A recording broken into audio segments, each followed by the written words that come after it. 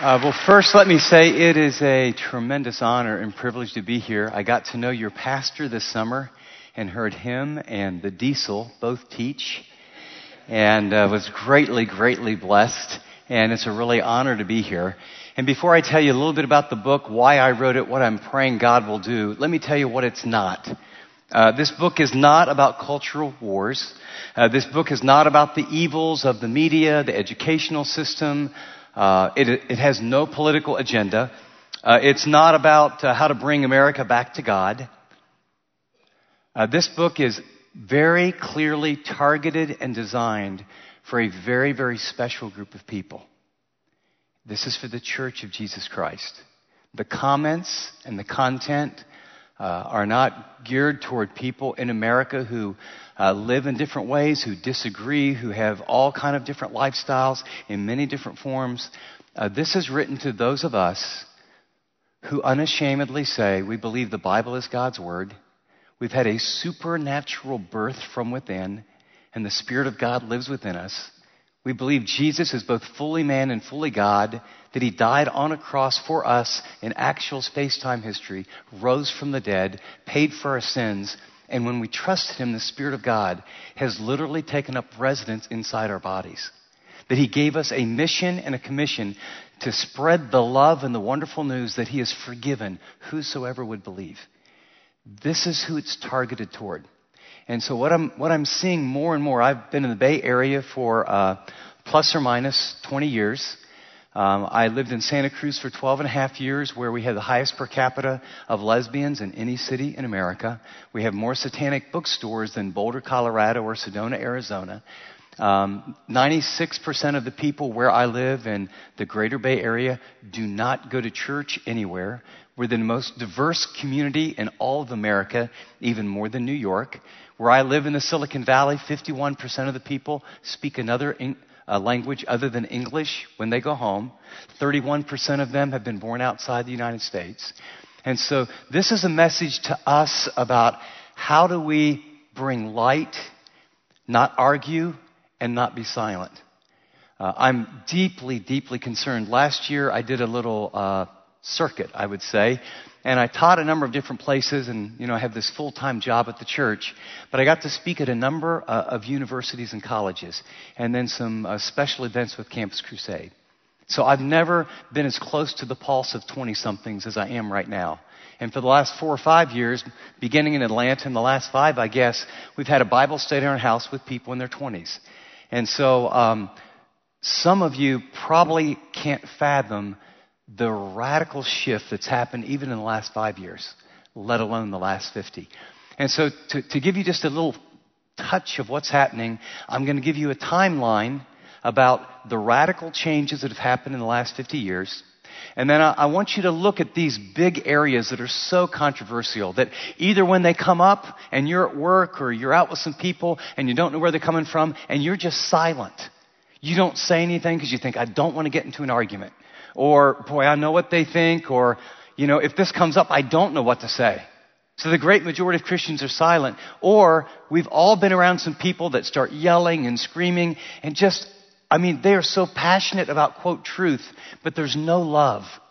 And the last thing we want to do is come off like that. And so in the midst of that, something is happening in the Church of Jesus Christ that's changing from the inside out that we have to pay attention to and really address. Let me go first with a quick timeline. And some of this will be very familiar, and others you just may go, wow. 1950s.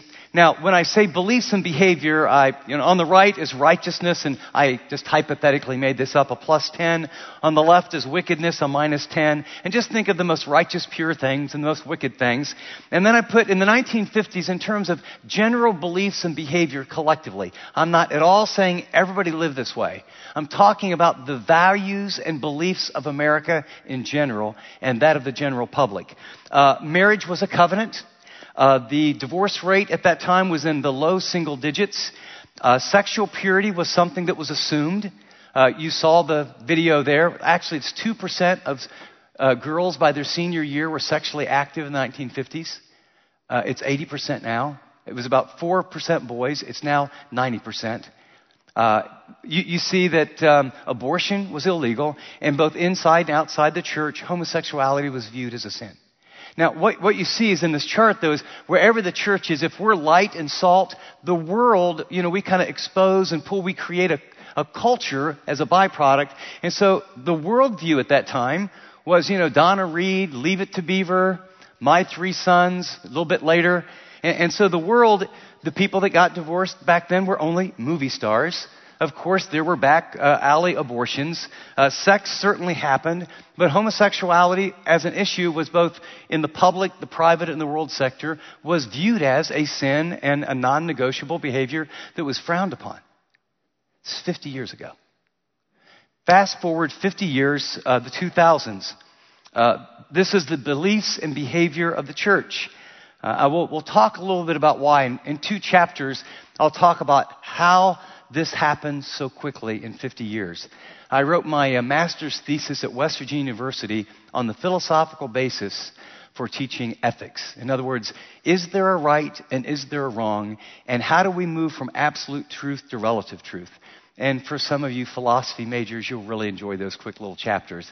But I start all the way back with everything from the Reformation to the Renaissance to the Enlightenment to German philosophers to the shifting to the seminaries to the modernist movement to situational ethics to the me generation, existentialism to the 80s to the greed of mead, then the me generation of the 90s. And then when we went from existentialism where truth is validated by this is my experience and this is how I feel. For some of you with a little white hair, if it feels good, do it. Make love, not war. We're the chance, remember? You have your truth, I have my truth. I'm okay, you're okay. And then that moved by the time in the 2000s to pluralism. Every single opinion about any issue has exactly equal value. And that's the world that we're living in. But I'll get into that maybe a little bit later. But in the 2000s, we have in the church, the divorce rate is roughly the same as outside the church. 65% of all girls that have abortions self-identify as Christians, either Catholic, Protestant, evangelicals.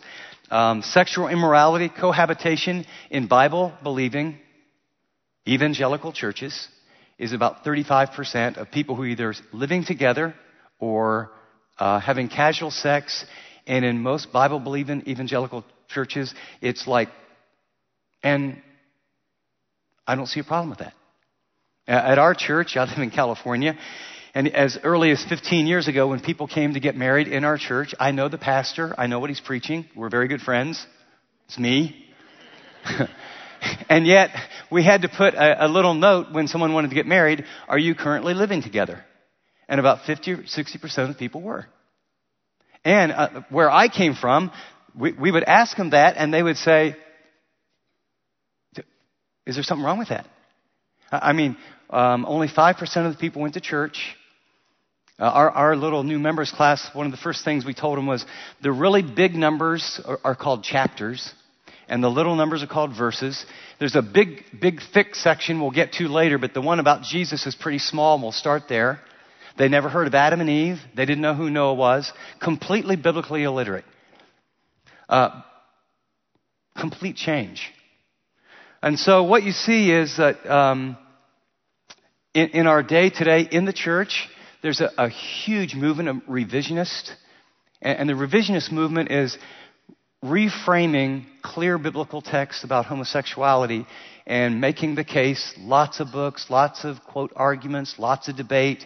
I was just in Grand Rapids, and at a major bookstore, they had a Christian who was a homosexual who believes in monogamous homosexual relationships, a Christian who speaks on that, and they were having a dialogue, and this is happening all over America. When I've been on college campuses everywhere, there's a very significant evangelical university that has a gay club in Southern California. When I spoke on different campuses, not that some of these are bellwether institutions. Not that the institutions have changed necessarily their doctrine, but there's a huge shift, and the pressure on our young people because of what they've heard and maybe what they haven't heard is to assume some of the huge shifts in these values are fine. And so when that happens inside the church, notice the world's behavior. Could have anyone imagined 50 years ago That how many millions of babies would be killed every year? Could everyone imagine that you would have 50 channels instead of 3, and on any given night you can probably get 3 or 4 different reality shows of documentaries talking about someone who chopped up his wife, killed his wife, held these girls captive for 10 years? I mean, do you understand? If you were in Frozen, and then 50 years came up and you watched the average media, Netflix, and the level of violence that is just mainstream, the world has changed. This is where the church is. And so what we have is, when the light gets dim and the salt is not very salty, then what you see is the culture begins to shift farther and farther toward wickedness. Well, how did it happen? And the book talks about this. And here's the question, here's the way to frame it. How could 4,000 years of biblical morality be changed in 50? Now think of that. There's been lots of ups and downs, but literally 4,000 years. I mean, the 10 Commandments were written quite a while ago, right? And even in cultures where people maybe didn't follow them, everyone knew this is true, this is right, this is wrong. What I want you to get, human sexuality, homosexuality, and abortion, to name 3, are really not the issues. They're the symptoms. And as volatile and polarized as politics are, it's really not the issue. It's yet another symptom. And the whole environment issue, how we have not communicated and not understood what the Scripture said and not blazed the trail, has created yet something else. And so I'm going to give you, I tried to take the whole book. I'm a visual person, and I tried to get like one picture to give the whole book, and because I think the relationships are as or more important. So this is the Chip Ingram iceberg illustration. And iceberg, is only 10% of it is above the water. And so what you see is that there's 3 major themes: sexual immorality, politics, and the environment. Under sexual immorality, and basically abortion is really about sexual immorality. Usually it's was used as a very poor contraceptive historically and still today. But all those issues, abortion, cohabitation, pornography, adultery, fornication, homosexuality, all of those are against the biblical norm. Now here's what I want you to think about. When you would open your Old Testament and when you look at all the idolatry, and idolatry is how Israel was what? 70 years in captivity and God's judgment. Nearly every idolatry was always paired with what? Sexual immorality. Under every tree. If you would go to the first century Greek culture, and I had some chances to go with your pastor, and whether it's the Temple of Diana, during the first century Roman rule Greek culture, you could go any day to get male or female prostitutes. The average man, if you were an affluent man in that culture, you were a 3-woman man. In fact, that's why Titus says you need to be a 1-woman man if you're going to be an elder. But a 3-woman man was you had a wife, and she would give you lineage and children. You would have a girl that would be a slave in your home that understood that she needed to provide sex whenever you wanted it. And then you could go to the temples and have sex whenever you wanted it. Hetero or homo. We need to understand that the early church grew and thrived in the midst of unbelievable sexual immorality. And the word porneia, when the Apostle Paul uses it, is a very broad word that includes all these things. Second, here's what I want you to get. When you think of abortion, sexual immorality, and the others, rather than these issues and who fights and these roles and what's our role, until we understand, here's what the enemy has done. The very first thing that happened after God created the earth and He wanted to make all things good, He created life. It's the most precious commodity in the universe. Life. What does abortion do? Death. We kill our own race. The first thing He instituted in terms of relationship for joy, pleasure, connection, reproduction was marriage. What does pornography addictions do? What does adultery do? What does fornication do? What does cohabitation do? What does homosexuality do? It's a direct assault on the very institution of the creation of God's design. And then when people get married and they multiply, every culture has to figure out how we're going to live together, and how power and people live together is called politics. And so what we see now is completely polarized politics where nothing gets done. And then the last thing God did is he gave us this planet to steward, and it becomes the environment. And so depending on your view of truth, it's the Mother Earth that we worship and we're pantheists, or we're stewards of a planet entrusted to us. Two very different worldviews. Now what I want you to see is these are the symptoms. And if you only see them as symptoms, what Christians have historically done is either said nothing or thrown grenades at the other side, or now we throw them at each other. And it's very heated and we're very angry. And so we blew up clinics, or we screamed, or we yelled. And in the name, the two responses have been truth, truth, truth with no love, or love, love, love with no truth. And what I would say is that Jesus spoke very clearly. We need to bring the truth and love. We need to bring light.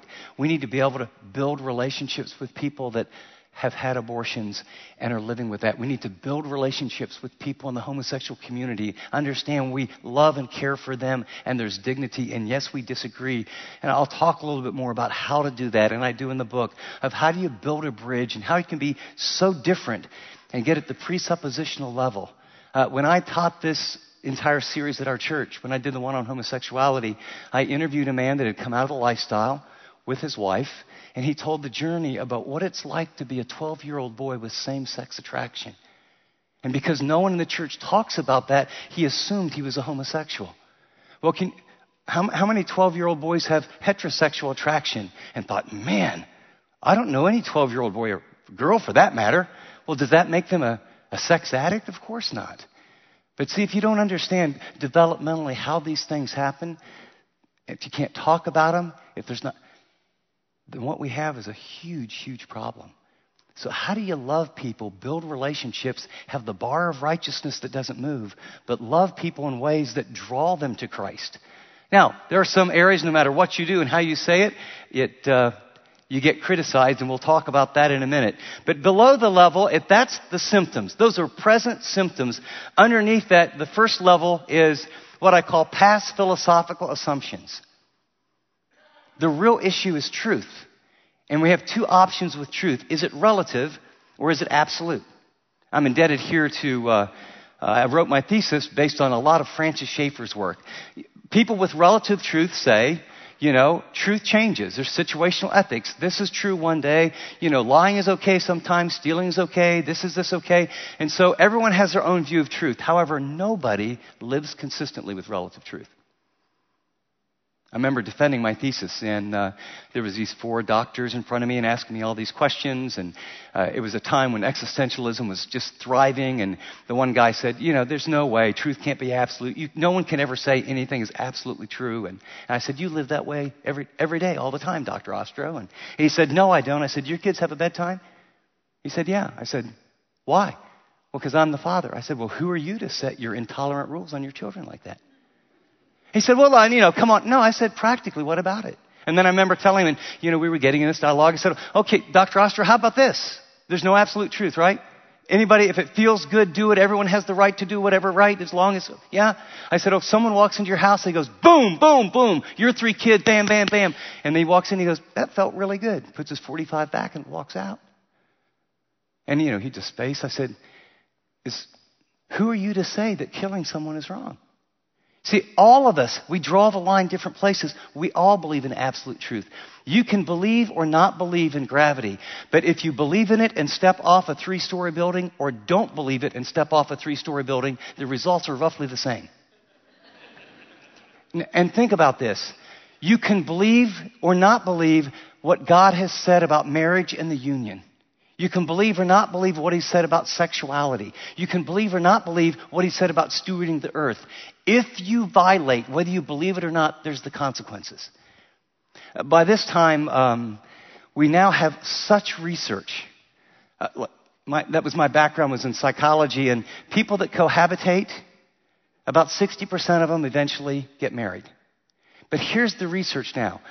10 years, a couple cohabitates, they live together. God says that's not good. There's a lot of things you should test drive. This is not one of them. If you cohabitate 10 years later, whether you marry or not, only 1 out of 10 couples are still together. How do you not tell people the truth, but with a tear in your eye, with softness in your voice? And it's not like shame on you and get with the program. This is what God says. He's a good God. He's designed the world. He's designed the earth. He's designed marriage. He's designed sexuality. He has only your best in mind. And He has absolute truth. Truth became relative through that existential thing that I talked about, and I'm personally interested in those things. And as I've given this talk a few times, the guys that are traveling with me go, Chip, you just lose people. That is really not very important. So I'm skipping that. But so if these are the symptoms, and the real issue is truth, is it relative or absolute? Here's the big question. Who gets to say what's true? And you have 2 options. Culturally interpreted, or is there a final authority? And remember, this is written to the church. I mean, this is America. It's an amazing country. I love this country. I've had to travel all around the world in my life. You know what? You can do whatever you want. You can have sex with anybody that you want. It's America. And we're not called to judge anyone outside the church. But inside the church, here's what we've said. We've said the Bible is God's word. Here's what's happening now in the church. Truth, instead of absolute, whether I agree with it or not, here's how truth has been reformed little by little by little. Existentialism says, well, this is how I feel. And if I really feel this way, that validates the truth. So I sit with a couple or a close friend of mine right now that's living with his girlfriend. And here's what you hear. Well, I just really feel it's so right. And if we really love one another, how could it be wrong? Or if you read multiple books on the homosexual movement inside the evangelical church, one of the major arguments is we really love one another and God is a God of love. How could 2 people who really love one another, not a God of love, want us to be together? In other words, we validate what is right, what is wrong, what is true based on how we feel, how we think, and then in more recent years, the community. We take the Bible and choose which parts of this, and in the community, God will reveal to us in this age what is true and what is not. That is very different than the original authors had a very clear intent, and it was true 1,000 years ago, it was true 2,000 years ago, it was true 3,000 years ago, and we need to study it in context to know exactly what it meant and said to the first century New Testament teaching, and then know what are the timeless principles, but the commands here are as true today as they were there. What we're seeing in our day is a casual reframing. This is not the authority. There is a salad bar mentality. This isn't evangelical churches. When 30% of our teenagers, and you would probably be surprised how many in your own church, believe that same-sex relationships are okay. And when 30+% of our 18 to 29-year-olds may intellectually say this, but their behavior says, they look at me and I just don't get it. I mean, we love each other. I mean, sex is sex. I mean, it's kind of like, I understand what it says, but I mean, that's kind of antiquated. I do 9 out of the 10 commands. And I think God grades on the curve and everything's fine. This is the mindset that we have. And then ask yourself, here, and just step back so that you have a heart of compassion. What's happening to relationships? What's happened to families? What happened when abortion was legalized? What happened when we went to no-fault divorce? What happened when people felt like we could live together? And by the way, that's just not a younger people's problem. It's amazing how many seniors are finding that scene, and a lot of it's economically driven. See, what we have a deterioration of the very fabric of life, of marriage, of family, of the political system, and the planet. And wickedness is winning. But we're the light. We're the people that God has assigned to make the big difference. But when the Salt isn't salty. What did Jesus say? It's not good for anything if the light isn't bright. And so what you have in our day is nothing new. In fact, the 1 Peter, you might jot this down if you have something. It's a great passage to 1 Peter 1:14 through about 16. He says, as obedient children, do not be conformed any longer to the former lusts which were yours in your ignorance. But like the Holy One who called you, be holy also in all your behavior. Be ye holy because I am holy. And the word holy means, it comes from the root word of something that's set apart, but it's wholeness, it's pure. It's pure in our thinking, it's pure in our priorities, it's pure with our money, it's pure with our sexuality. And the early church, I just want people to remember, the early church was a lot like where I've ministered. There's homosexual people and heterosexual people, and there's no laws. But what I've learned is this, is when people are radically loved by people who are living not perfect lives, but radically passionate, Christ-like lives, I will tell you, whole communities can be turned around. But it doesn't happen by us in our Bible studies talking about one another and saying, this is what we believe and what's with all those weird people. You got to love them. And, I remember sitting down with the mayor of, and the owner of a bookstore that were both gay.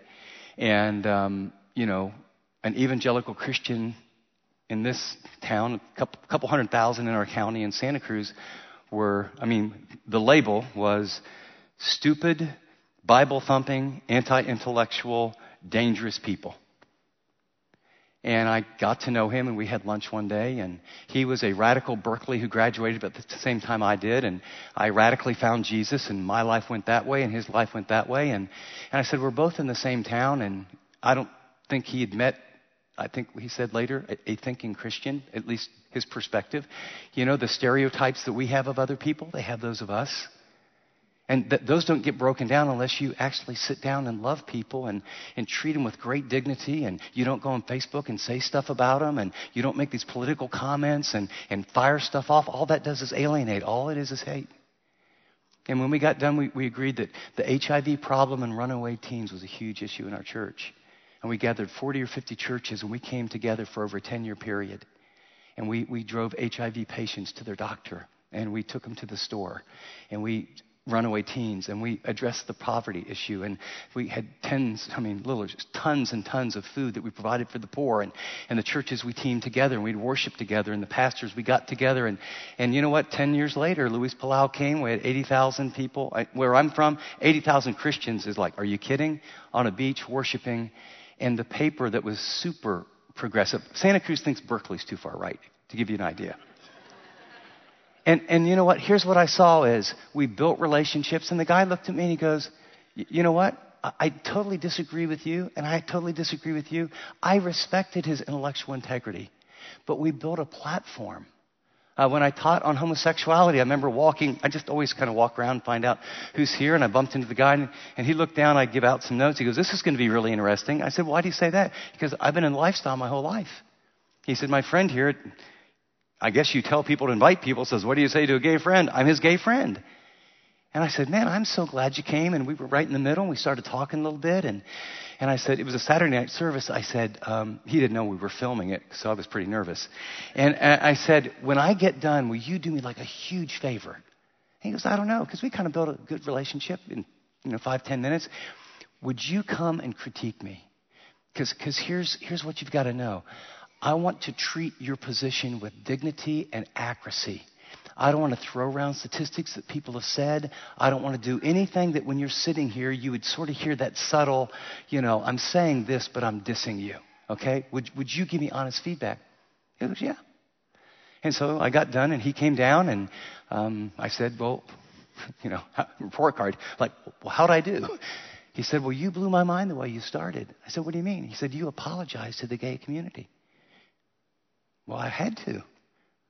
He said that you said there's this banner, and most people in the lifestyle, when they hear Christian, think of all the brands of Christians.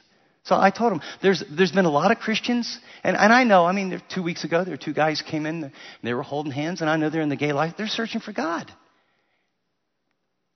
So I said, some of us, you have heard people yell and scream and hold up placards and tell you you're going to hell, and you just think those Christians are angry and dangerous. And they were all truth and no love, and nothing could be less Christ-like. And then there's other people, and they say they're Christians, and they say, hey, you can stay just the way you are, and you can marry one another, and you can be bishops and priests. And so I said, they're all love, but no truth. And I said, here, I'm in the Bay Area. The average male lifespan of a gay homosexual is 43 years old. How can I tell someone I love you and care about you? I know what's causing you to live 30 years less than everybody else. You need to hear it with a tear in my eye and without condemnation that I care. And when you build relationships like that and tell people the truth, I will tell you what, God works in their heart. And so this book is about how do you do that? How do you bring the truth and love on these symptoms, knowing that as you talk with them, if you don't understand, this is how they're going to view truth. And then inside the church, here's what's happening.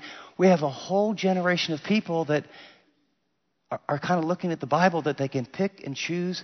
They don't believe in the authority of Scripture, but they don't even know they don't believe in that because they don't even know what the issues are. And in my little college tour a year ago at these universities and Campus Crusade and other groups, I often did something like, how many of you have ever heard a message on homosexuality? They're all 20-something. No hands go up. How many have ever heard a message on human sexuality? Sprinkling. Yeah. What'd you hear? Wait. Okay, thank you. How many on abortion? Few hands go up. How many have ever heard a message or in your youth group or college on the environment? No hands go up. See, I think we are so prone to kind of have an us and them mentality and think the battle is in the symptoms.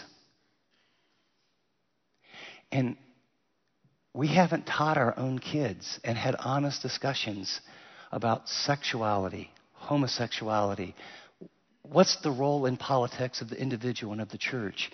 What's our role in blazing the trail in the environment? Because you know what? They're bombarded. I mean, they're bombarded at school. They're bombarded on Facebook. They're bombarded in Netflix. They're bombarded everywhere. And when they don't hear a reasoned, clear, loving response articulated and modeled, what we have is exactly what we've sown. And I will tell you what, if in the current trends, there's an interesting book. I'm not quite done yet, so I'm always a little leery of recommending books I'm not quite done with. But just statistically, the book is called The Great Evangelical Recession. And it is a book of facts that talk about where our journey and our movement is going or not going and splintering that is well worth reading. Well, as I wrap it up, I just want to say that this is not new. And so listen to how in a pagan world, Paul spoke to the believers. 1 Corinthians 5:9 says, I wrote to you in my letter not to associate with sexually immoral people. Not at all meaning the people of this world who are immoral or greedy or swindlers or idolaters. I mean, in that case, you'd have to leave this world. But now I'm writing to you that you must not associate with anyone who claims to be a brother or sister but is sexually immoral. By the way, again, that's that overarching word. It could be fornicators, could be adulterers, could be in the homosexual lifestyle. Or greedy or idolaters or slanderer, a drunkard or swindler. Do not even eat with such people. And then he gives the basis. He goes, what business is it of mine to judge those outside the church? And grammatically, in a place like this, you've heard all this before. Grammatically, it's inferred very dramatically, none. We don't judge people outside the church. People in other lifestyles, that's none of my business. I'm to befriend them and love them. By contrast, are you not to judge those inside the church? Grammatically, of course. God will judge those outside, expel the wicked person from among you. One of the biggest myths in the church is, who are you to judge me? Well, you're judging me.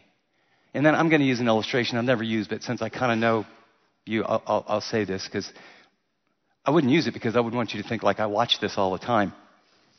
But I was flipping the channels, and it was L.A. preachers, Los Angeles preachers. I don't know if you've ever seen the show. I caught like 5 minutes of it.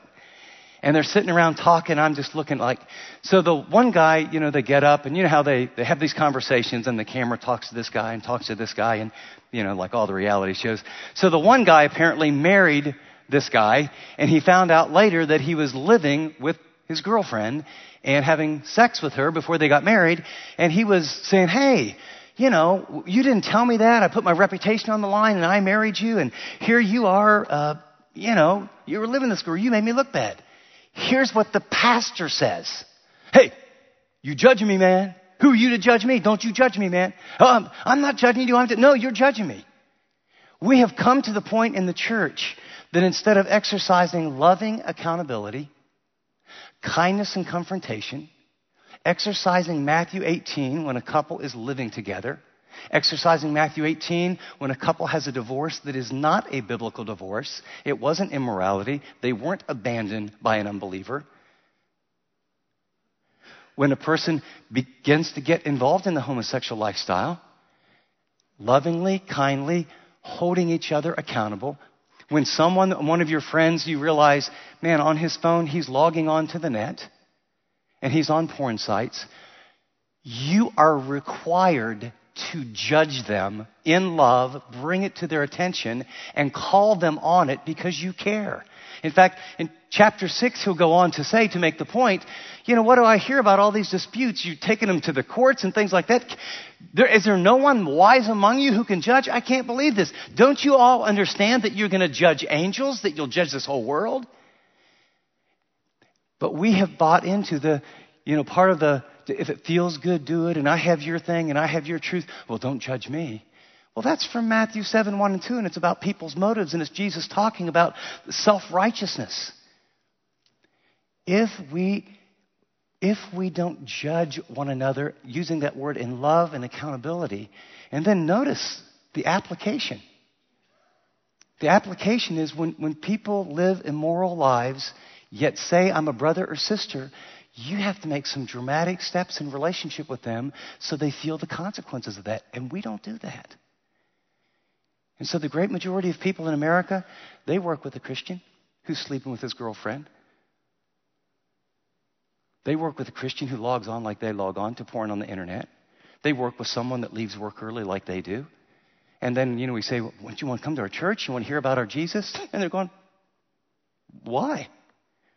You're just like me. And so he goes on to say in chapter 6, or do you not know that wrongdoers will not inherit the kingdom of God? Don't be deceived. See, I think that's what's happened. Neither the sexually immoral, idolaters, adulterers, nor men who have sex with men, nor thieves, nor greedy, or drunkards, nor slanderers, or swindlers will inherit the kingdom of God. And that is what some of you, notice the tense of the verb, were. But you were washed, you were sanctified, you were justified in the name of our Lord Jesus Christ and the Spirit of God.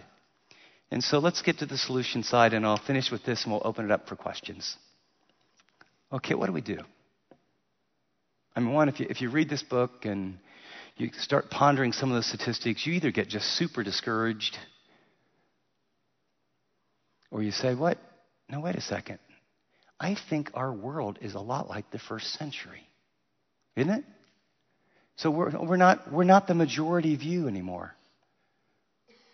Is the goal? Did the first century try to get their rights, take over the government, get Rome to believe? How did the world really change? Listen to what I think is one of the greatest sermons ever about how it all happened. And it's personal. It starts with me.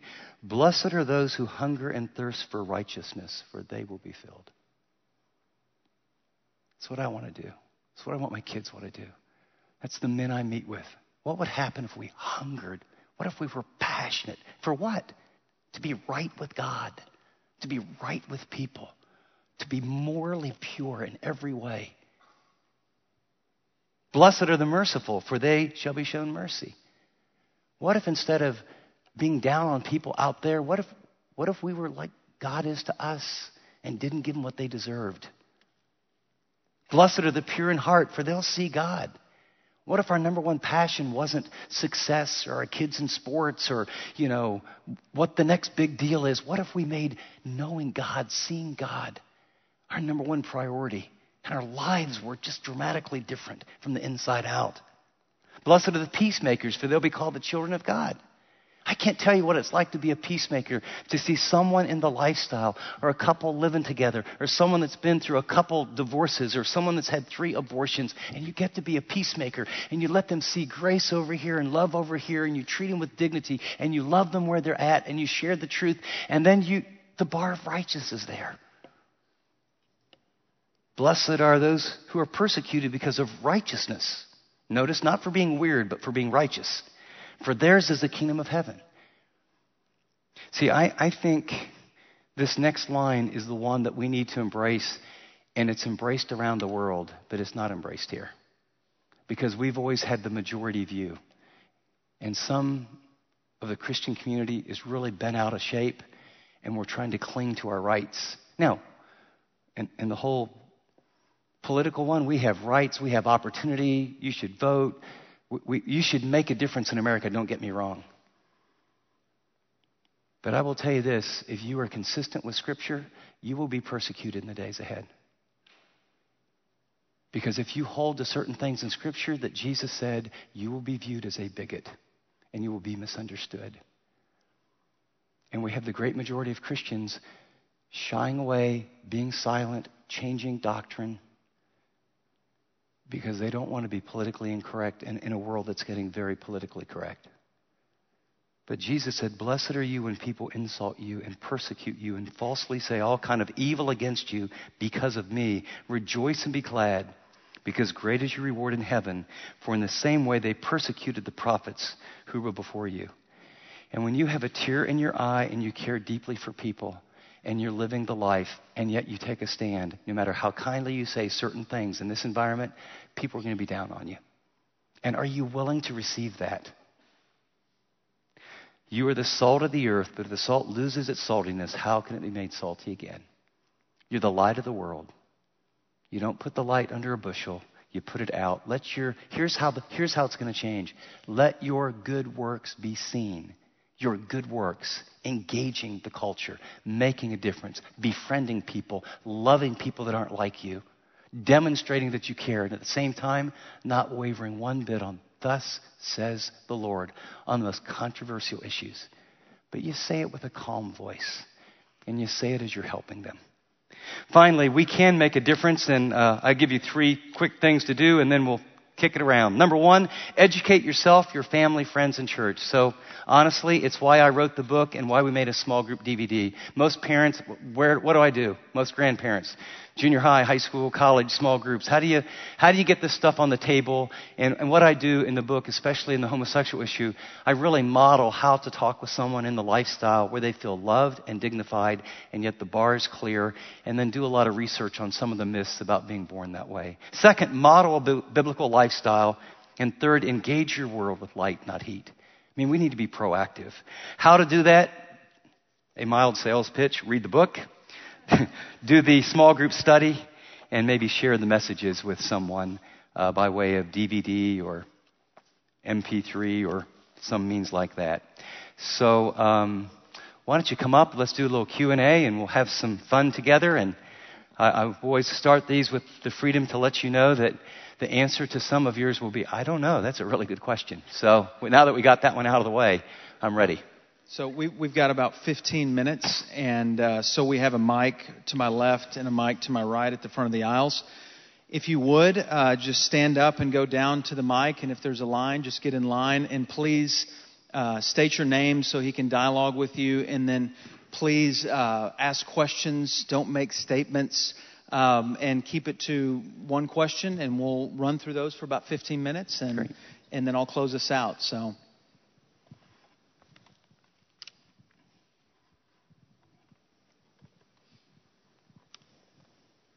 somebody's always got to break the ice. There we go. The ice has been broken. I'm Charlotte, and I'm nervous to say this, but I have a question that I'd like to ask you.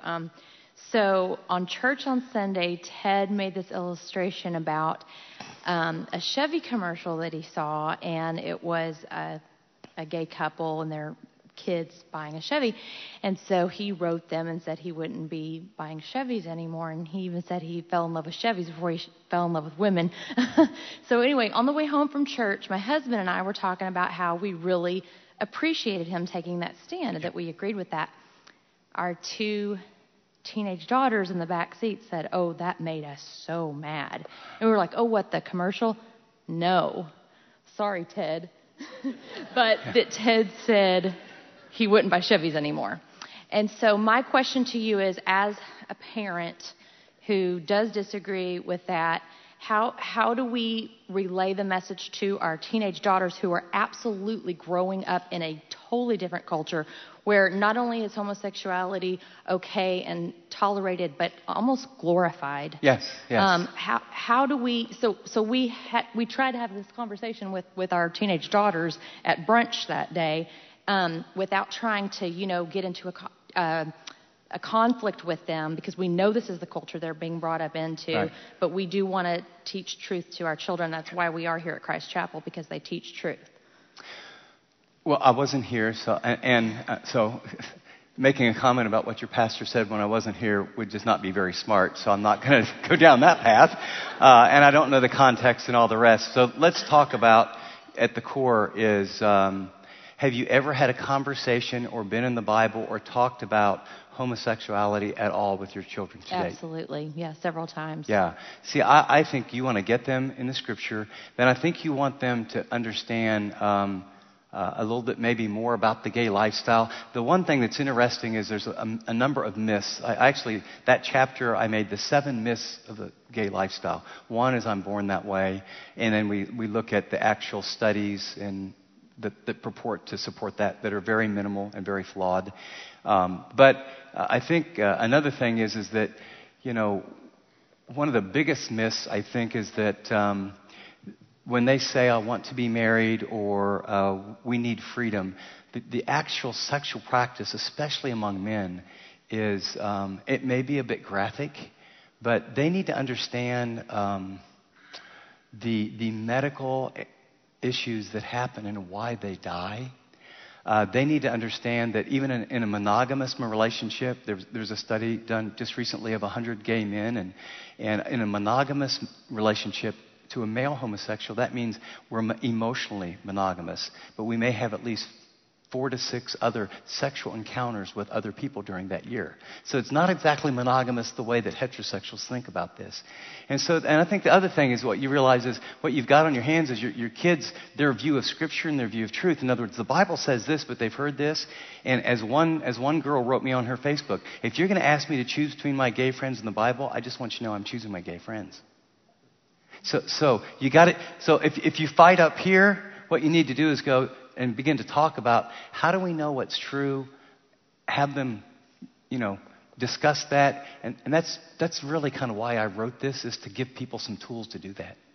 So it's, and I lived where I lived. I mean, when my boys were in where I went, this was 20 years ago. So what I knew is Santa Cruz had the first gay parade. Santa Cruz is sort of like, they do see Berkeley as too far right.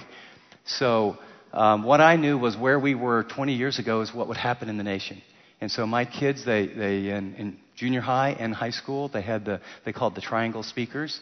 They came into every class, gay, lesbian, bisexual.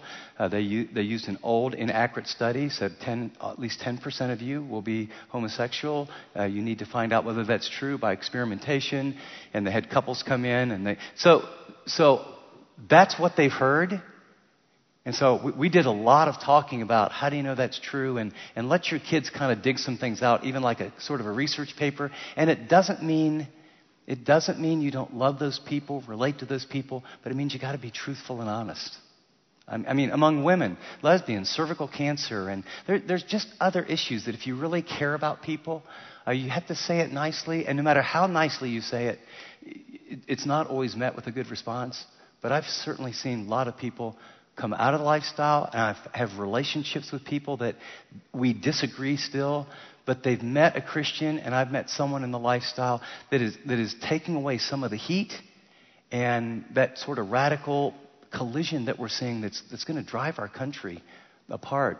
I think we can be a healing aspect of that. So thanks. Thank Hi, my name is Sally, and I've been wrestling for a while with how to have a voice on Facebook. How do I address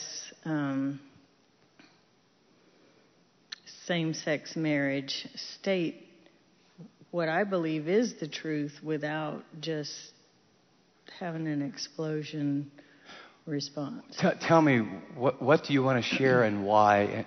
You want to share something on Facebook?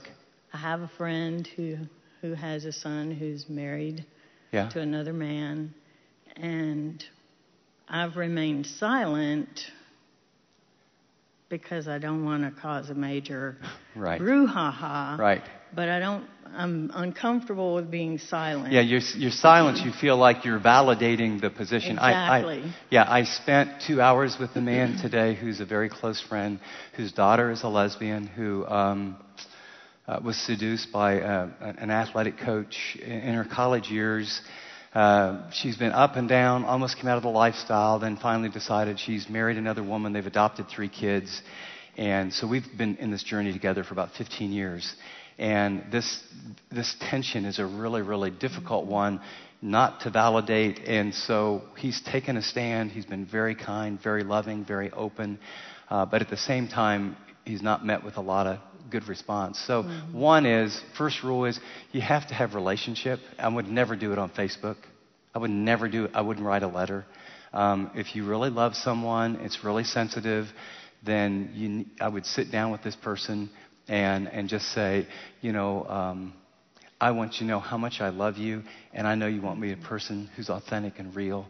And, I was invited to the wedding, and you kind of noticed I didn't show up, or I don't know what it is. Yeah, and I just want you to know that we have different presuppositions about this, but I want to keep our relationship. But for me to be authentic, you need to know how I think and feel, just like I'm trying to be understanding of you. Let me model something real quickly for you, because here's what I can tell you. I've given this talk in a number of cities, and guess what all the questions are about? I mean, literally. Or I don't know how many of the, like those radio things you do and call-ins and. Okay, so I'll try and do this quickly. I'm sitting across from someone who's in the lifestyle. I care.